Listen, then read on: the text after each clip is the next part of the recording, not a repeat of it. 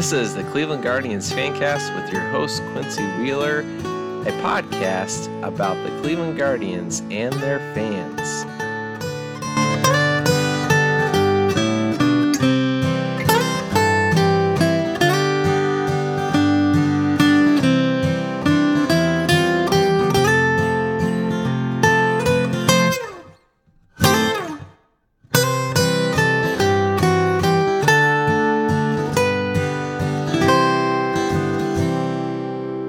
It's Quincy with Guardian Fancast, and I'm here with Christian Rauh from Slasher Sports. Christian, how you doing? Hey, Quincy, how you doing? Pleasure to be on the show. Love listening. I try to catch it as much as I possibly can over on the Guardians Fancast.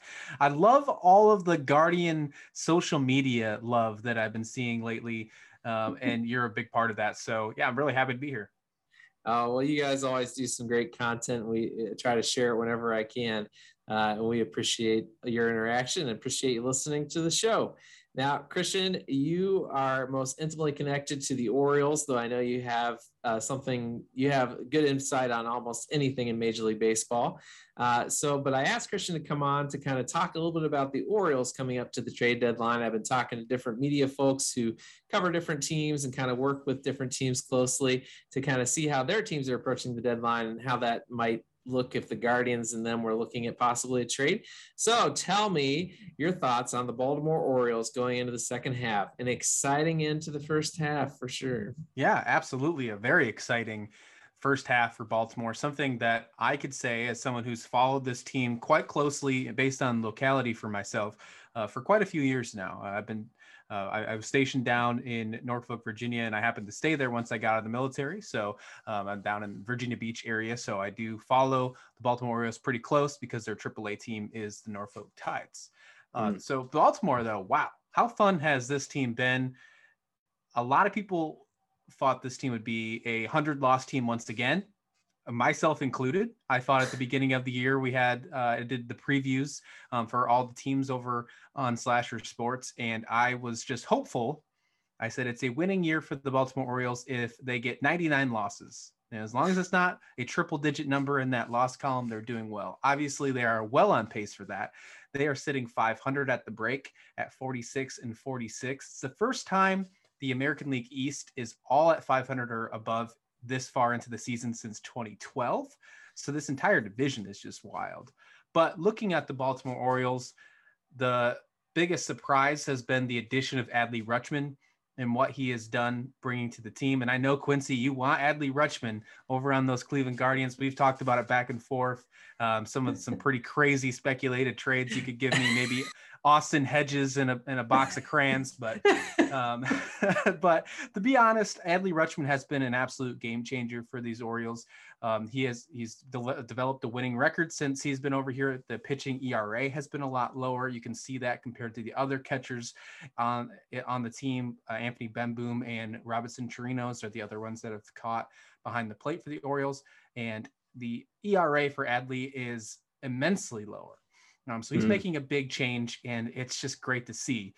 They are very fun. This trade deadline is a big question mark because of their recent success. If we had this conversation 2-3 weeks ago, Quincy, I'd be telling you that they're going to get rid of everybody in the world.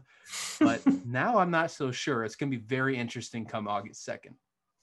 Yeah, well, that's a great summary of kind of what I've observed a little bit from the outside. And I know originally we all a lot of us started bothering you about Rutschman because we had him on our fantasy team and we were desperate for him to come up.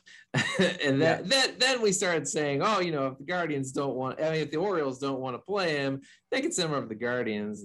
But yeah, we knew that wasn't going to happen. And I'm glad to see that he's performing well and not surprised. I was just mentioning to Christian earlier that I've been super impressed with the Orioles bullpen.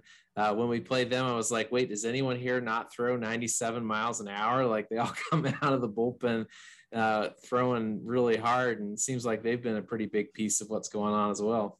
Yeah, the bullpen's been very fantastic and fun to watch. And for some reason, we keep picking up your DFAs too. They don't last very long on the team, but they do find an appearance or two out of the bullpen for the Orioles, and then they find their way either over to Norfolk, they'll clear waivers, or back into DFA purgatory. But yeah, this bullpen has been very exciting. And again, just shows the questions. Mike Elias, the general manager of the Baltimore Orioles, has a plan. Sometimes he doesn't show his plan. He definitely doesn't show his cards. He's one to really keep them, tight in his pocket. But what we have found, especially, one thing that we can prove as a fact is that he's did this with Adley, or he knew when he was ready to come up. He didn't care about bringing him up anytime soon. And I know even all the fantasy guys were hurting for it, but he has a plan. And if he thinks that's the plan, he's sticking to it. That's what brings me with this trade deadline coming up. If he had a plan at the beginning of the year of what he was going to do with certain players, I don't think this recent success, especially since you're still in last place in the American League East, chances to the playoffs have raised from 0.3% to 1.2%. Yeah, we're above that one. That's like the little giant saying we gained a yard, right? Yeah, right. Not too much of a percentage gained. So if I'm Mike Elias, I'm not making my changes. I'm not changing anything. I'm still following the plan. I'm going through and having the hopeful success for 23 and 24 with all these great prospects that the Orioles have. And the wave is finally just starting to hit the big leagues. But this bullpen is one of those that start with that. Jorge Lopez was the all-star player for the Baltimore Orioles that we just saw on Tuesday night's game. And then we have plenty of great prospects. Felix Bautista is one of my favorites. He's becoming a great setup man. Big dude, throws nails. Oh, yes. Absolutely incredible. I remember him. Yeah, he's just so fun to watch. But this bullpen has been very surprising, to say the absolute least. Yeah, that's great. Yeah, it's been fun. I remember fondly those playoff series with the Orioles back and forth with the Indians back in the day. And I kind of feel like that's what's going to come ahead of us eventually, like 2024 through 2026, that the Guardians and Orioles will be seeing each other a lot in the playoffs. What are your thoughts about like Mancini, Santander, I guess even Mullins? Are you thinking, or maybe even Hayes? Are you thinking that the Orioles might be, saying we're open to the idea of trading any of those guys, or no? I think all the guys that you mentioned are not off the table, but definitely some more than others. Obviously there will be some controllable contracts that you've mentioned. Cedric Mullins and Austin Hayes do have controllable contracts into the future. I know that's something that Cleveland would tend to look for as well. But I think those are the ones that are going to cost a little more and actually make the move, especially since the year of Cedric Mullins had last year and the first half that Austin Hayes had. For until about the week before the All-Star voting ended, Austin Hayes was in that conversation to take one of those spots for the American League. And he was actually leading over Giancarlo Stanton in the All-Star lead, who was the MVP of the All-Star game. So pretty interesting how that turns out. But the biggest one that I would say, I wrote an article the other day on Slasher Sports to talk about the trade deadline and what we're actually going to do. Because in my mind, the Orioles, this is a question that is going to maybe set the pace for the entire American League, or maybe even the league, of what the Orioles might do, because they have a guy named Trey Mancini. And Trey Mancini has been a trade target in the past. In 2021, they decided to keep him. He was having a great year. He became the American League Comeback Player of the Year. But this year, he is technically on a last year's his contract, because it's expected that he's going to mutually decline his option and they're going to mutually part ways after this year, because I don't think Mike Elias has Trey Mancini as a older veteran in his rebuilding plans. So a lot of people think that he's going to still be on the move, but he is a leader of this team. He is loved in the city of Baltimore. If he moves him, the fans are going to be very upset. And Mike Elias has done certain things to keep the fans happy, because right now it's pretty hard. I could say at the beginning of the year, it's very hard to sell tickets for the Baltimore Orioles. And there's some kind of ownership issues going on in Baltimore too. I won't get too deep into that. But yeah, I heard a little about that. It's pretty juicy. You look into it, give yourself a Google. You could go down the rabbit hole for sure. But I do think Trey Mancini, if what I did predict him to still be on the move. I think that because they are still trying to look forward to 23, 24 in the future, you want to find a way to get something out of Trey Mancini leaving. I don't think it's going to be anything incredibly big. I think that the Guardians could really be in the mix for Trey Mancini. I think they could utilize him, just like you said earlier, that they could use a first baseman or a possible corner outfield designated hitter. I know that wouldn't be a bad little pickup for the Cleveland Guardians, and I don't think it would take much, if I'm being honest. Yeah, I suspect that the team is not going to acquire anybody who's only under control through 2022. But I do believe that any Guardians fan would be thrilled if they were like, okay, let's bring Mancini on, because it would be a sign that they're saying, hey, we really think we can probably win the division in 2022. And I think one of the side benefits of that, even if the team may not be ready to make a World Series run, besides the roll of the dice and anything can happen in the postseason, if they were to win the division this year, one of the great things that you could do is give your guys some playoff experience for future years, which is a huge deal. Obviously, if the Orioles were in the AL Central, they'd probably be thinking the same thing. Oh, if we can get these guys some playoff experience, then that would be helpful for years down the road. So that's why I wouldn't say a Trey Mancini trade is out of the question, but I definitely think they're going to focus on guys who are under control for a little bit longer.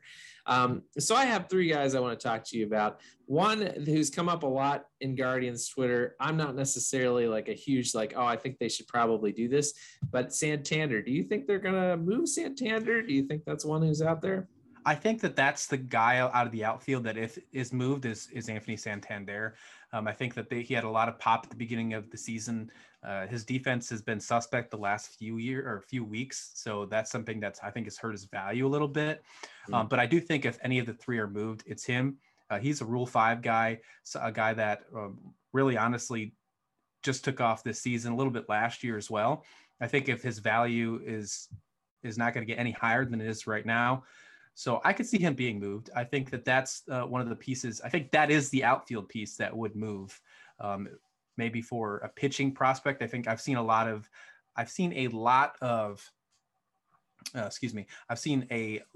rumors about him and maybe another prospect outfielder getting moved for maybe a rotational piece with control.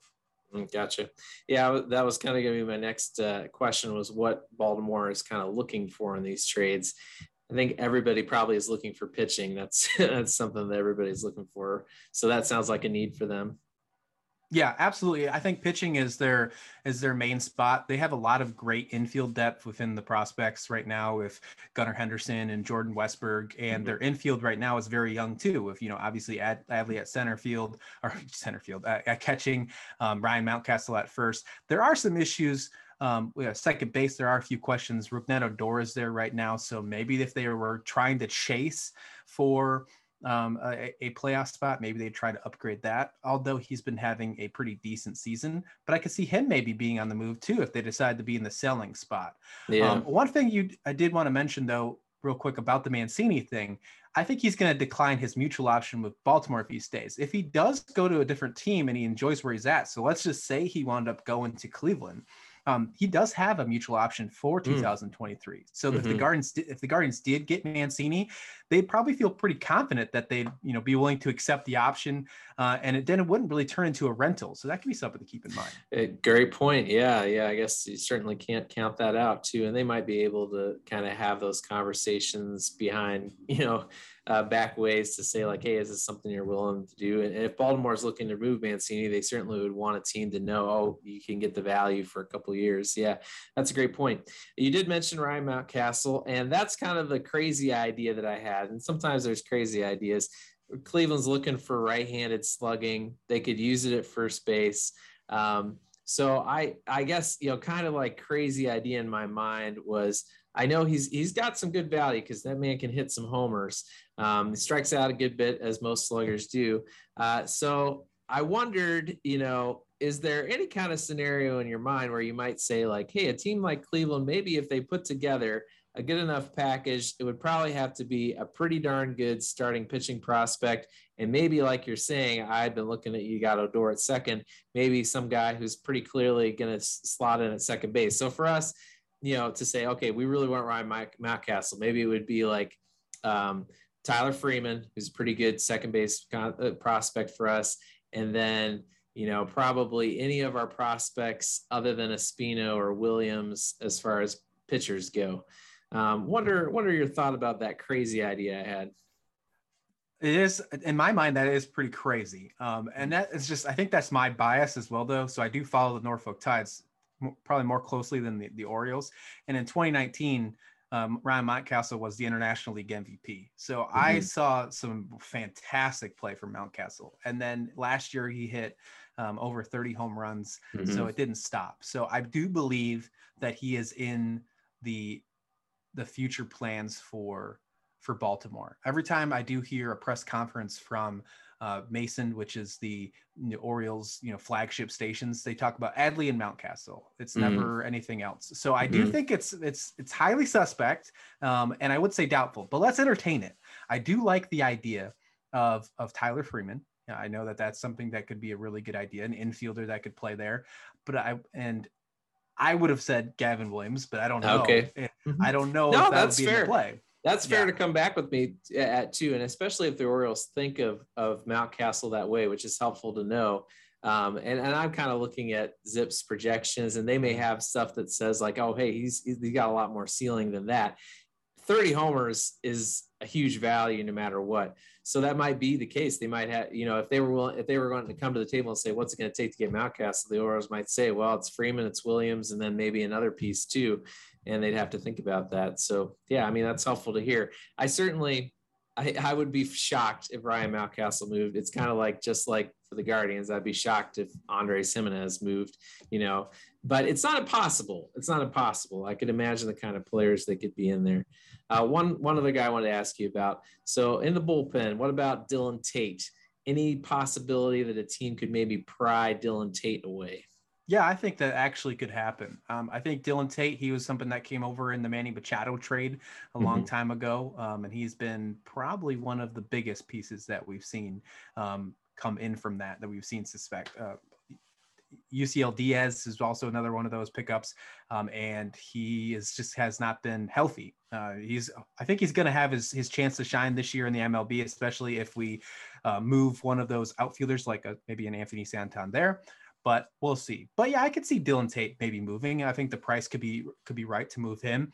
I think he's a little buried in this bullpen right now, which is so surprising and so crazy to say after starting this season off with, again, hoping that you'd get 99 losses or less. But the bullpen has been pleasant, very pleasant.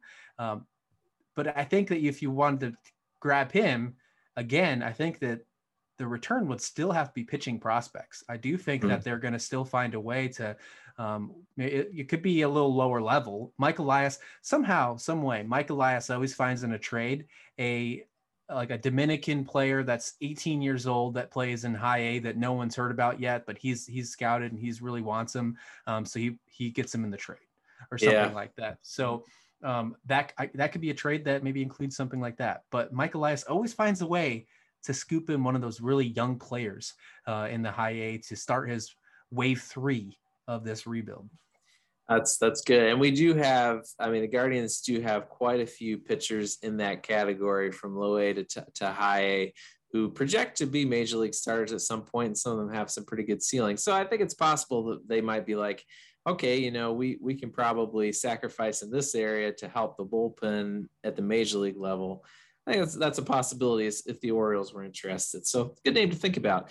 Christian, thank you for the insight that you provided, and hopefully folks will have a chance to check out the Orioles and the Guardians over the deadline. We'll see if they make any moves. It is interesting that the Orioles are constantly picking up Guardians discards to take a look at. It makes me think that the two organizations think about guys similarly, because obviously those are guys the Guardians found a value, and the Orioles are like, well, there's probably some value there too. So maybe there's a connection there. We'll have to see.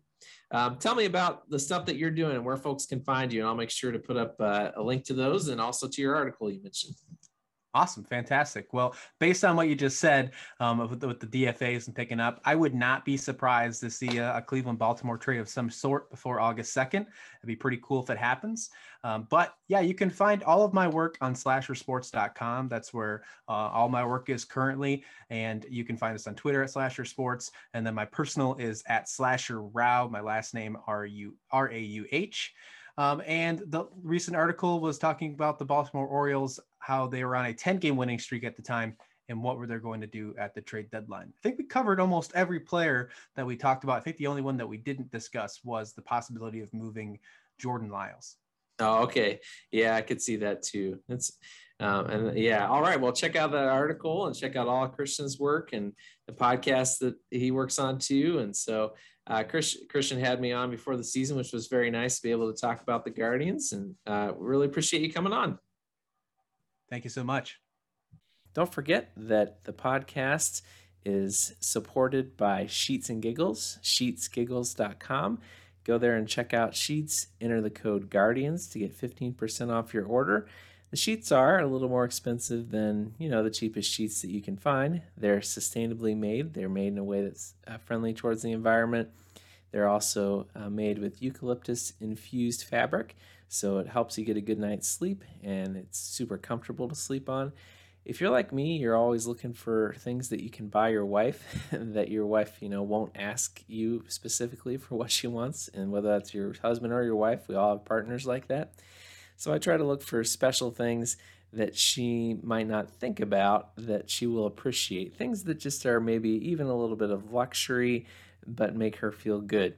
And I think these sheets are a great example of that. It's not something where you break the bank to buy it, but it is something that's kind of nice and that you can point to your significant other and say, hey, this is how much I care about you. I care about how you're sleeping and the quality of your sleep, and here's how I'm showing it to you by buying these sheets. So I encourage you to do that. Sheetsgiggles.com. Enter the code GUARDIANS. Support the podcast. Save 15% on your order. Get some great sheets. Make your partner happy.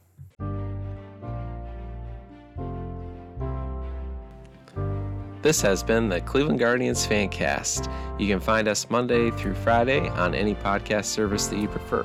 Don't forget to rate, subscribe, like, and download so that we can continue to produce these podcasts for your enjoyment.